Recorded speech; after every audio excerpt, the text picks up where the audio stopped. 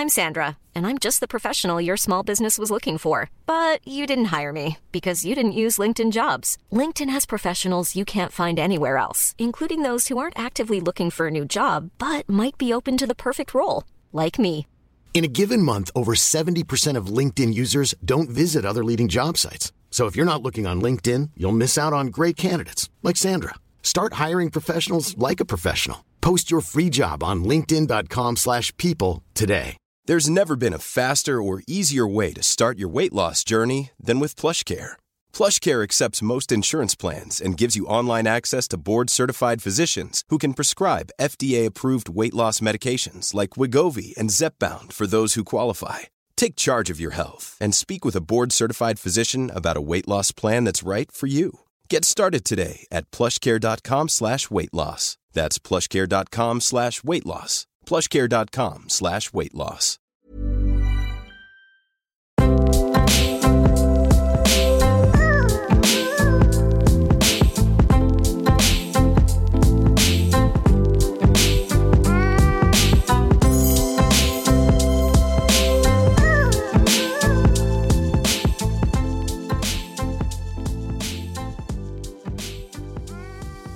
Hej, det är jag, Jonna Olsson. Jag vill önska dig en god fortsättning. Men jag tänkte också dela med mig av vad jag gör för att kickstarta det nya året. Jag tänkte också dela med mig lite av det gångna året. Vad som har fått mig att trigga igång inför det här året. Jag vet att det kan vara svårt för en del att hitta rutin eller att komma ur gamla inbitna mönster. Det kan också vara svårt just nu med ensamhet. Det gångna året har varit ett tungt år på många sätt, samtidigt som det kan ha varit ett av de lättaste åren för vissa. Jag själv får ofrivillig ledighet och det har nog aldrig varit så bra någonsin för mig, då jag har behövt vila och hitta tillbaka till kärnan i mig. I en pågående pandemi med oro och ensamhet känner jag både en sorg och tacksamhet. Reflektionernas år kan vi ju med säkerhet säga att det har varit. Det är absolut många som har tvingats att vara med sig själva och tampas med sina hjärnspöken, både på gott och ont. Hälsan har så många spektrum, så många nyanser, så många fack att fylla. Och vad har vi här att tala om?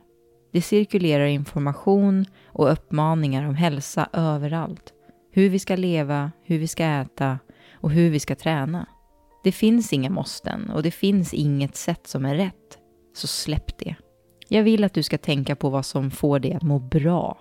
Vad du finner din lycka och välmående. När du vet det, då är jag nöjd. Jag kommer nämna 4 olika områden vi kan peppa oss i nu och rivstarta med.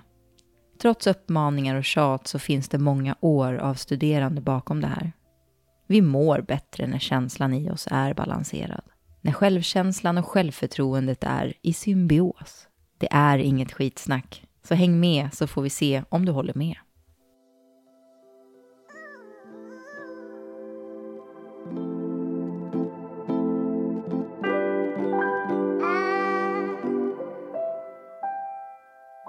Kosten och träningen.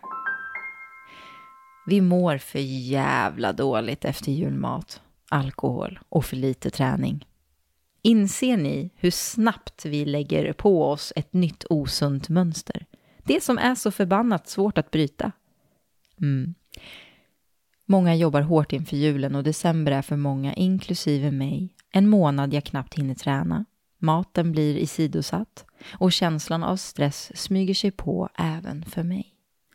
Vi äter fetare mat, massa julgodis och lussebullar. Godiset liksom bara står där och lockar med sitt söta yttre och ännu sötare insida. Likaså bäljar vi oss julöl, snaps och sockersöta gluggar. Inte nog med det så ligger en jäkla massa rester kvar. Vad gör vi med det? Vart ska jag göra av all korv, sill och choklad? Hiva ut det. Kasta skiten, jag vill inte se den mer. Jag rensar kylen och skafferiet. Jag passar på att rengöra allt. Fräscht ska det dofta och sätter mig direkt ner och gör en ny inköpslista. Ja, jag kan till och med börja med att göra några så här riviga ingefära citrussmoothies som börjar rena min kropp. Och jag börjar käka grönt och massa vegetariskt. Jag vill bara känna fräschheten i mig. Rensa kroppen på skit. Ännu en gång, gör det bara. Det är egentligen allt jag vill säga. Hiva ut det och hiva i dig grönt.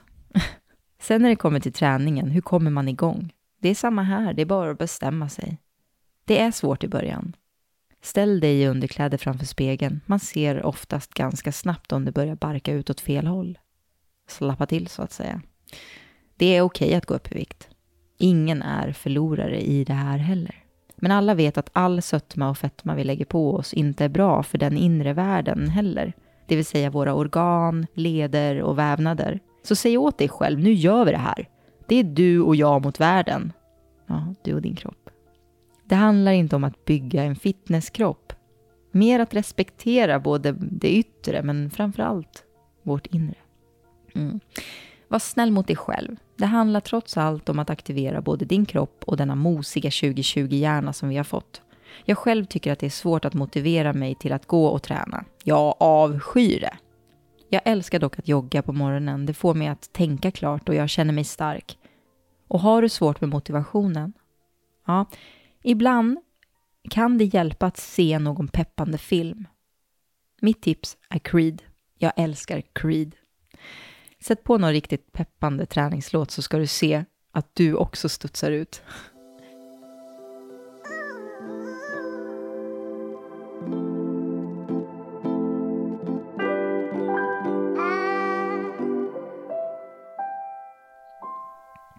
Ensamhet. Jag trivs i att vara själv. Jag är lite av ett lejon som cirkulerar runt min flock och iakttar, lyssnar och känner av energier. Behövs jag eller klarar de sig?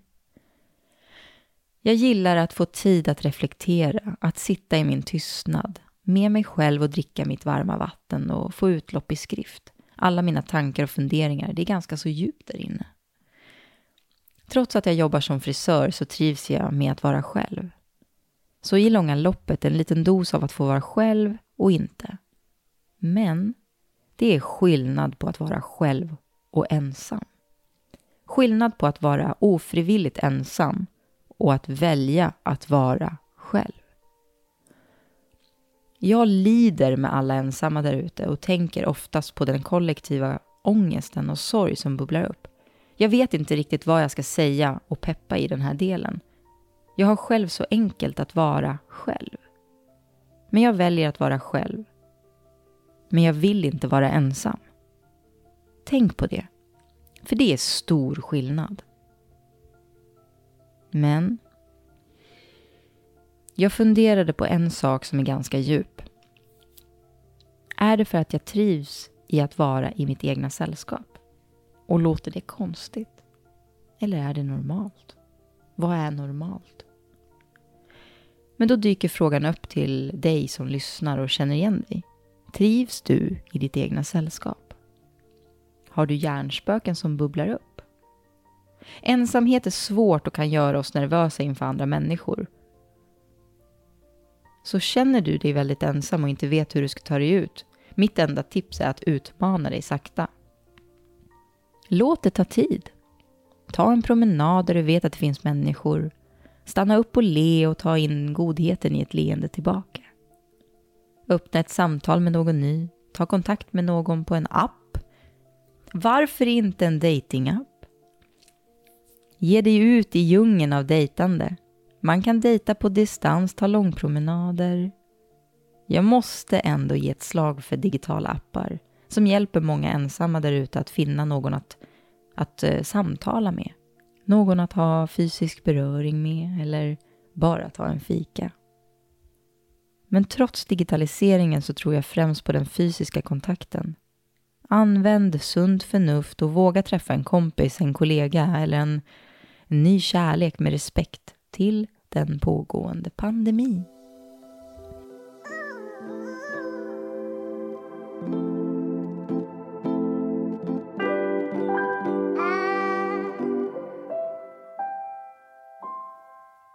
Psyket. Hur mår vi egentligen efter 2020? För vissa har pandemin inneburit ett lugn och harmoni. För andra har det blivit mer jobb än de någonsin har haft. Mental hälsa skiner igenom oss. Det märks när vi mår bra och när vi inte mår bra. Och här har vi nyckeln till så mycket. Får vi balans på psyket så landar vi snart i en behaglig del i oss själva. Så ställ dig frågan, hur vill du starta 2021? Fysisk aktivitet ger allt från bättre inlärning, bättre humör och minskar din stress. Jag lovar att tillräckligt med forskning finns för att understryka det här. Huvud, tarmsystem och aktivering av den fysiska kroppen har alltid varit viktig. Jag kan bara tala för mig själv, men när covid bröt ut så ställde jag mig in på att konka. Pengarna rann ut i hög hastighet, jag visste inte vart jag skulle ta vägen och kunderna lyste med sin frånvaro. Den rädslan var obeskrivlig. Den oron över ekonomin delar jag nog med många. Oavsett hur starkt psyke du har så är det väldigt läskigt. Men tack vare mina chefer och fantastiska kunder så har jag klarat mig hittills. För av staten har jag fortfarande inte fått några pengar. Och det är 3 månader från ett år sedan som jag ansökt om hjälp. Men vissa områden kan få hjärtat att stanna. Vissa områden kan få psyket att svikta. Det är trots allt häftigt. Trots paniken i kroppen så fann jag min kreativitet. Det var min kreativitet som fick mig lugn och hitta lösningar. Tänk vad fantastiskt psyket är. Hur den kan orientera sig in i lösningar trots att kaoset runt omkring oss pågår. Många gånger har denna väldigt nära bottenupplevelse varit min största trigger. Jag kommer ta med mig den känslan av oro och trigger in i 2021 för att påminna mig att jobba upp en buffert och någon form av säkerhet.